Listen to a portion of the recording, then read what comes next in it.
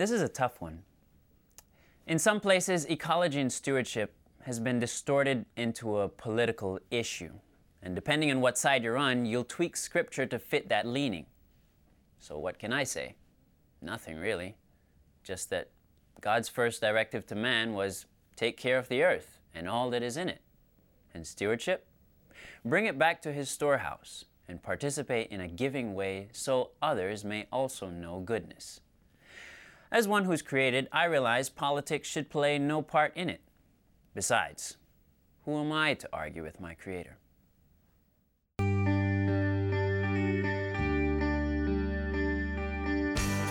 Offering information for your mind. Enabling transformation for your heart. Sabbath School U, a weekly dialogue exploring God's Word and its application for today's world.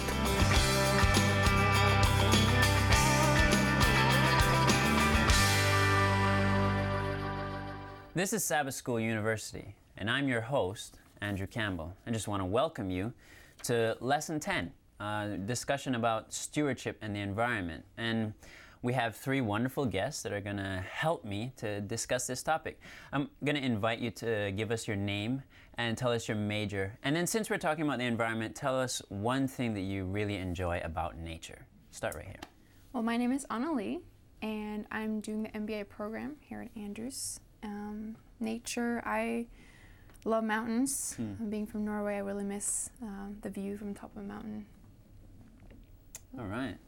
Well, my name is Kim Green, and I am a second-year physical therapy student. And I'd have to say my favorite thing about nature is seeing the tree leaf color changes during the fall season. They'll go from orange to yellow. You know, I love it. I love that part. Yeah. It's so pretty.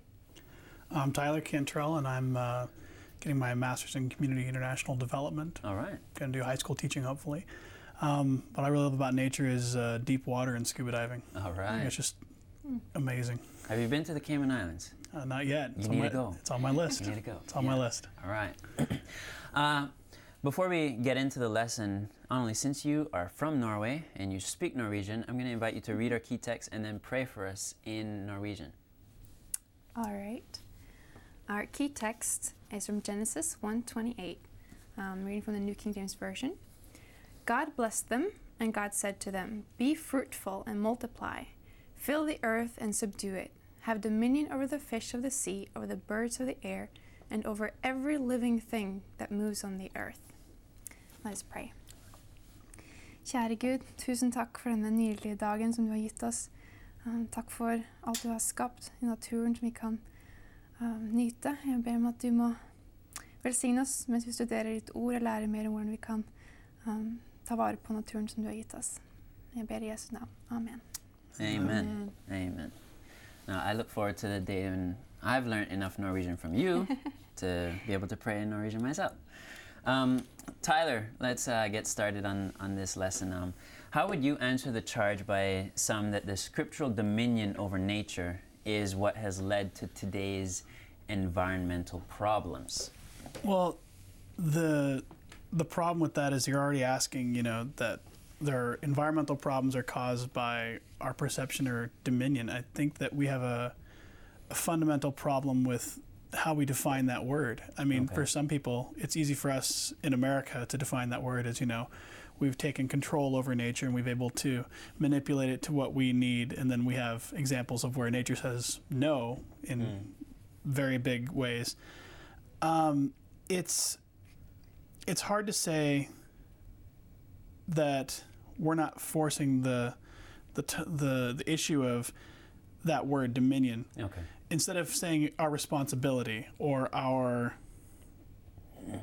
God-given understanding of what we're supposed to do with it. Okay. Because most of the time you're talking about dominion in the Bible, it's talking about God having dominion over us. And that's such a far-reaching definition that I think that if we say that our dominion has caused today's environmental problems, we open up a discussion of what other problems are caused by us. Is it? Okay.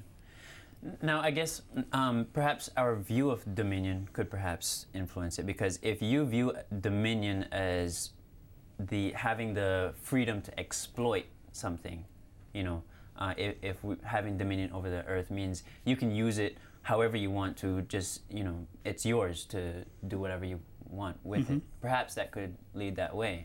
I see dominion here as almost our responsibility to take care of it and watch over it. Okay. You know, like God gave Adam the power to name all the animals. You know, he was given a job in the Garden of Eden, so it was his job to care for the animals and make sure that everything was healthy and growing. So he was like the gardener. So I don't see it as him taking control of it and exploiting it and using it in any way he pleased. Okay. It was his job to watch over it, I'd say. I think that's a really good point, because honestly, you know, who has original dominion over the earth? God. Of course. And when God gives man dominion, he's essentially saying, I want you to share in my authority over the earth. Like you said, he gives Adam the freedom to name the animals. So essentially, what God is doing is giving us the opportunity to partake in his dominion. And so we shouldn't, you know, now take that dominion and use it in a way that he wouldn't. You know, we should use that dominion or use that authority the way that he uses his.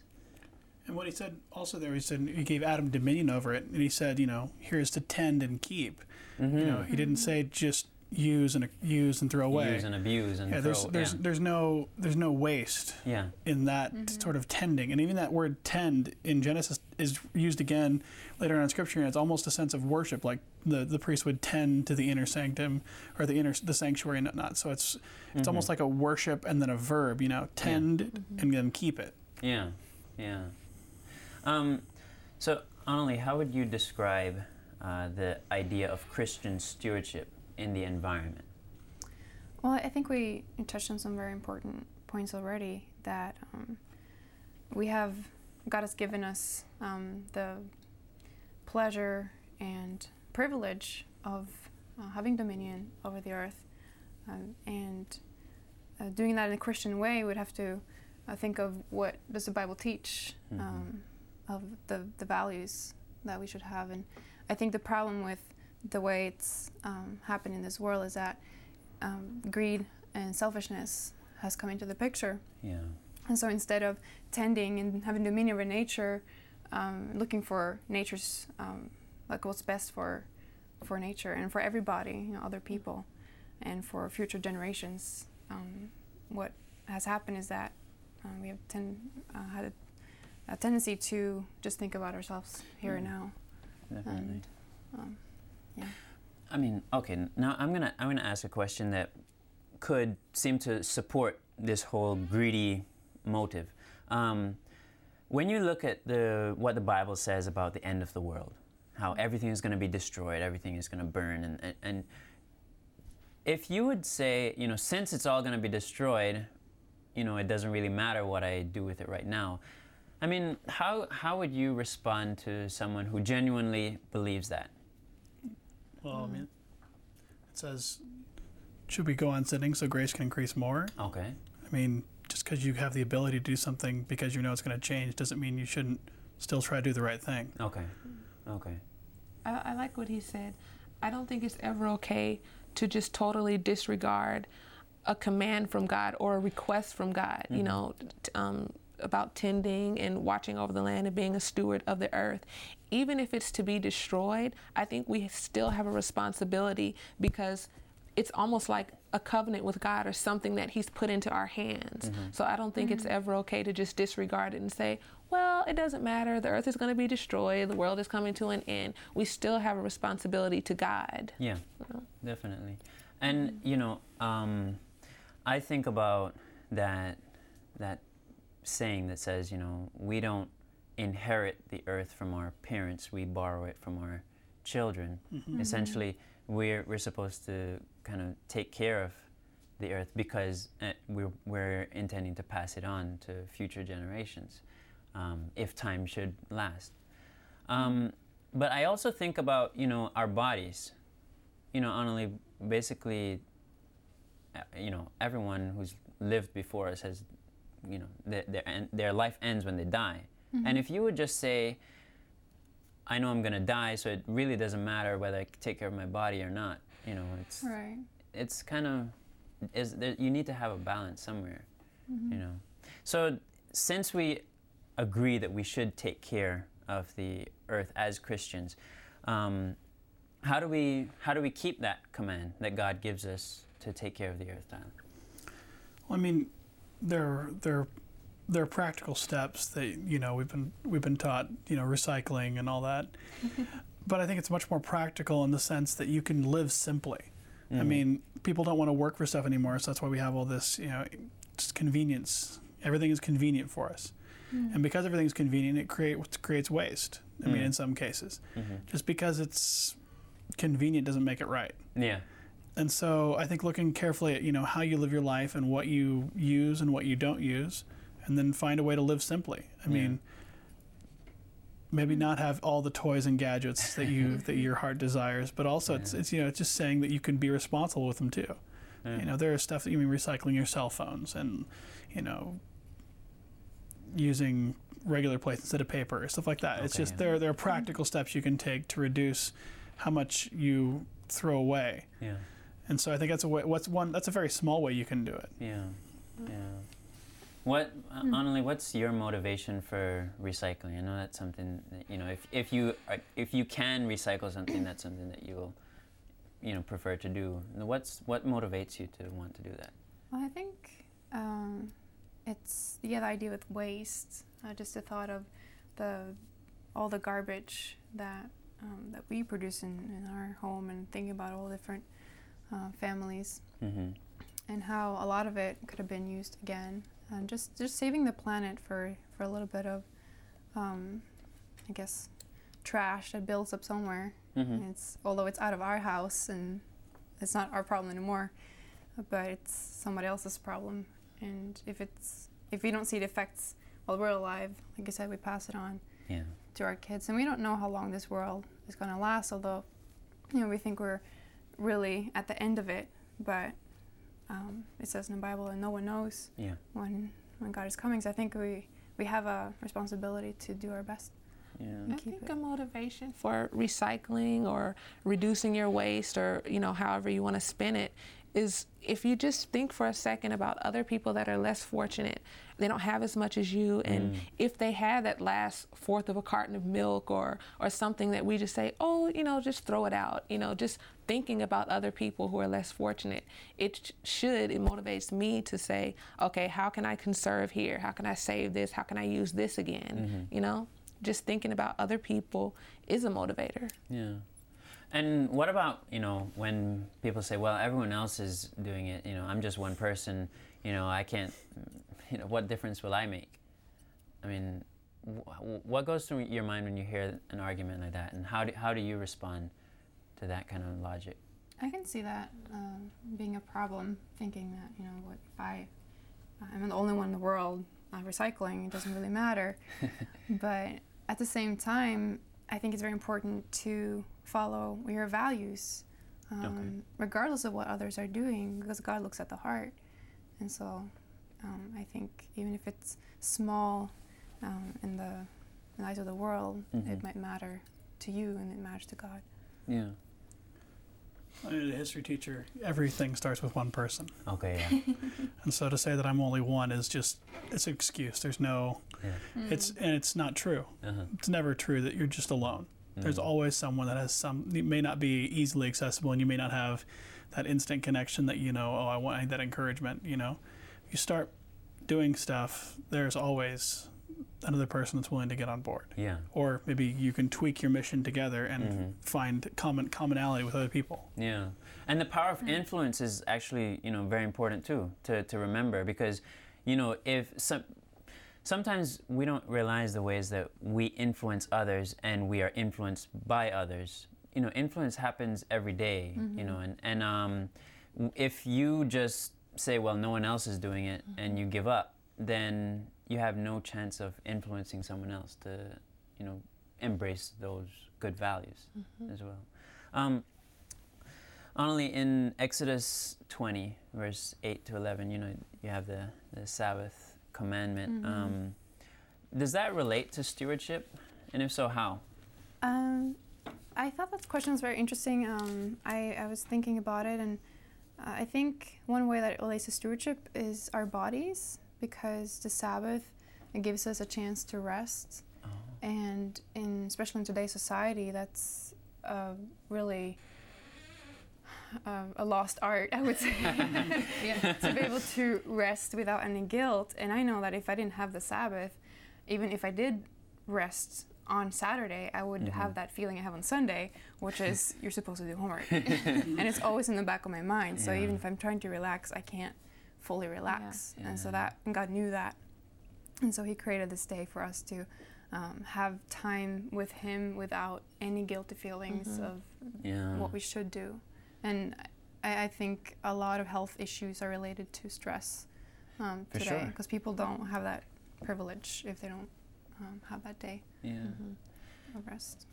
I think rest and regeneration are so important, because as a student, like you said, you're either thinking, okay, what should I be doing right now? I probably shouldn't be just sitting here resting. And the Sabbath is the perfect opportunity to just clear your head, relax, and not think about any stress or anything. It's almost like an escape from your actual life, and just a time that you can relax. So. That I just in my school experience, that's been one of the worst things. When I know I have something that needs to be done, and let's say it's Sunday or it's a Monday and I don't have class at that time, or whatever it is, and even if I'm not doing schoolwork, it's like it's on my mind, and even though I'm relaxing or enjoying something, it's not truly relaxing, because I know there's something that I should be doing, and it's like I feel like that tension is there. But the Sabbath is just this release where it's like, even if I wanted to, I'm not supposed to. So it's just, release from your labors and your toil. Yeah. So I really like that point. Small vacation. Yeah, definitely. Now, Kim, could you read 1 Corinthians 6, verses 19 and 20? Because we have a question that's coming from that verse. The question is, what is our responsibility to God regarding the care of our bodies? Okay. I'm going to read from the New King James Version. So it reads, "Or do you not know that your body is the temple of the Holy Spirit who is in you, whom you have from God, and you are not your own, for you were bought at a price. Therefore, glorify God in your body and in your spirit, which are God's." So, what was the question? I'll ask it again. What's our responsibility, to God as it relates to caring for our bodies? Okay, I think the scripture was almost self-explanatory. It says we're not our own. We're bought with a price. So we have a responsibility to the person who bought us. And it also talks about the body being the temple of the Holy Spirit. And when the Bible talks about the temple, it's a very sacred place. It's a holy place. And even if you're going in the inner courts, you have to wash your feet and you have to prepare to go in. So if our body is representative of the temple of the Holy Spirit, we have to be careful what we put in it. We have to be careful not to overwork it. I think there's so many principles that relate to this scripture in caring for your body. And sometimes we can be very zealous in one area.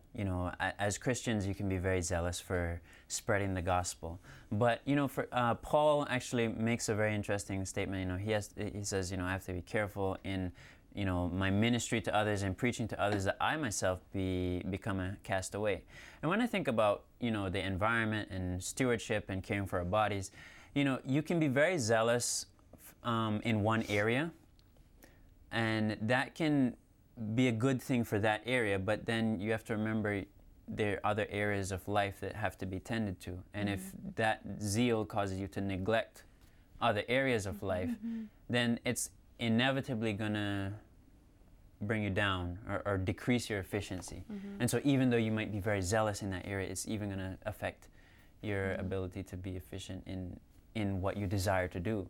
Can you think of any practical examples of how being perhaps overzealous in one area might cause, I don't want to say destruction, but inefficiency in just the way that you function?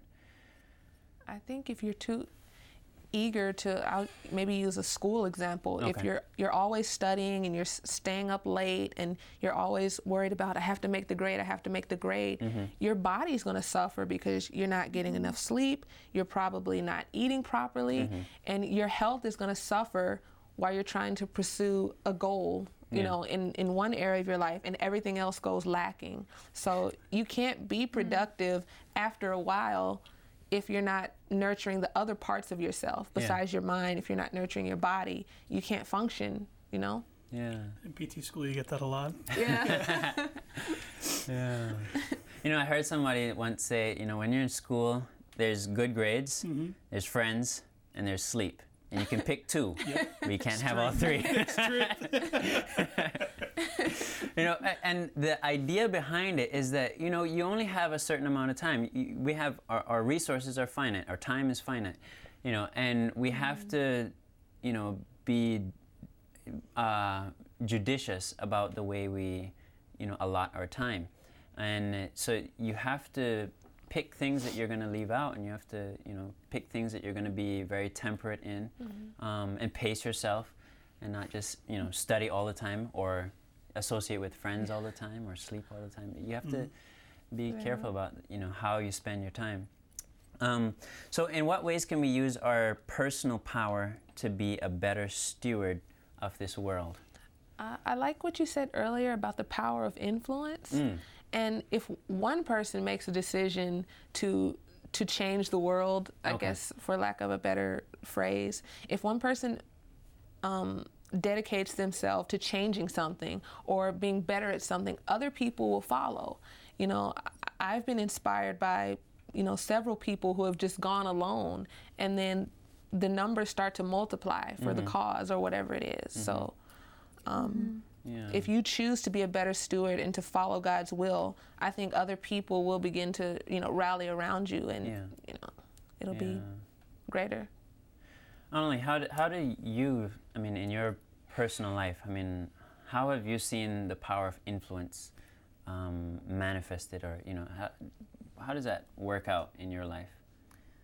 Well, I guess it's been hard to know how I have influenced others, because very few come back to me and say, oh, that one thing you said that one time, changed my life. But I know it has happened to me, that something someone said, and they might not even have thought about it, has changed me, and just by observing people. And so I think it's important to keep that in mind, that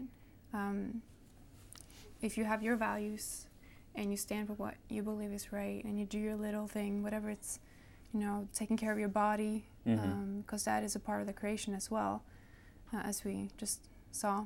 Yeah. And so being a good steward of yourself, and then the nature you have around you. You don't necessarily have to try to save the world, but if you try to do your best in your little corner God has put you in, then others can see that, and then they will influence their little territories, and then that way it can be like a ripple effect. For sure. You mentioned taking care of your body, and for us as Adventists, that's something that we hold as being very important. But I've found that a lot of times the emphasis is on diet. In your life or in your experience, can you say what role you think exercise plays in all of this? In the balance of the human being? I'd say I agree with you about most of the emphasis is put on diet, but I think exercise and diet go hand in hand, because if I'm exercising all the time but I'm eating poorly, it doesn't, the exercise doesn't mean anything. And then the other way around, if you're eating right but you're not exercising, you're still not, building your muscles and, making your bones strong. So I think they should work together. I don't think one can be complete without the other. Yeah. Yeah. And then when you take, okay, the way that you should take care of your body, and you see this idea of balance, how does this influence, the environment and the way that we should approach caring for the environment? I think with your diet especially, Yeah. What you put in your body is a reflection of what you want to be, and where you are, what you eat. It really is. Yeah. It really is true. And so, like, you're eating these fresh vegetables and fruits, and fresh baked bread and stuff like that. You're going to stay away from the prepackaged, the convenience foods, the stuff that's easy come, easy go, and the stuff that's shown it's not good for you, and the dosages that we're putting into our bodies. I mean, salt and sugar and all this stuff. It's all packaged to make it taste really good, but it's also extremely high in fat and it's all the stuff that we know is not good. Yeah. And so, if you're eating right, you're also going to take care of the environment in a way, in the sense that you're staying away from the convenient foods that are highly processed and take a lot of energy and a lot of materials to make convenient, and you're going something very simple, simple foods that are naturally occurring in most cases and are just good for you. I think God has given us the food, like it says in Genesis. He gave us the herbs of the field. And if we keep it simple, like you mentioned earlier, then we will do our own bodies a good service, and also the environment. I'm not talking like spinach and all just iceberg lettuce. There's amazing stuff you can do. I'm not talking having a bland diet. Yeah. I mean, some of the best stuff in nature is like fruits and who doesn't like a good ripe strawberry? That's true. Yeah. That's yeah. true. It's definitely very nice. I enjoyed discussing the lesson with you. I think we brought out a lot of interesting and relevant perspectives on this whole issue of stewardship and the environment. Thank you for joining us here on the show.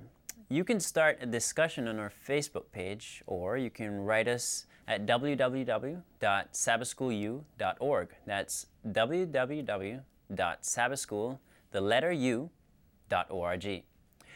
Bible study is an inspiring adventure. It's for both the head and for the heart. And may yours grow in God's Spirit. I'm Andrew Campbell, and we'll see you next time on Sabbath School University.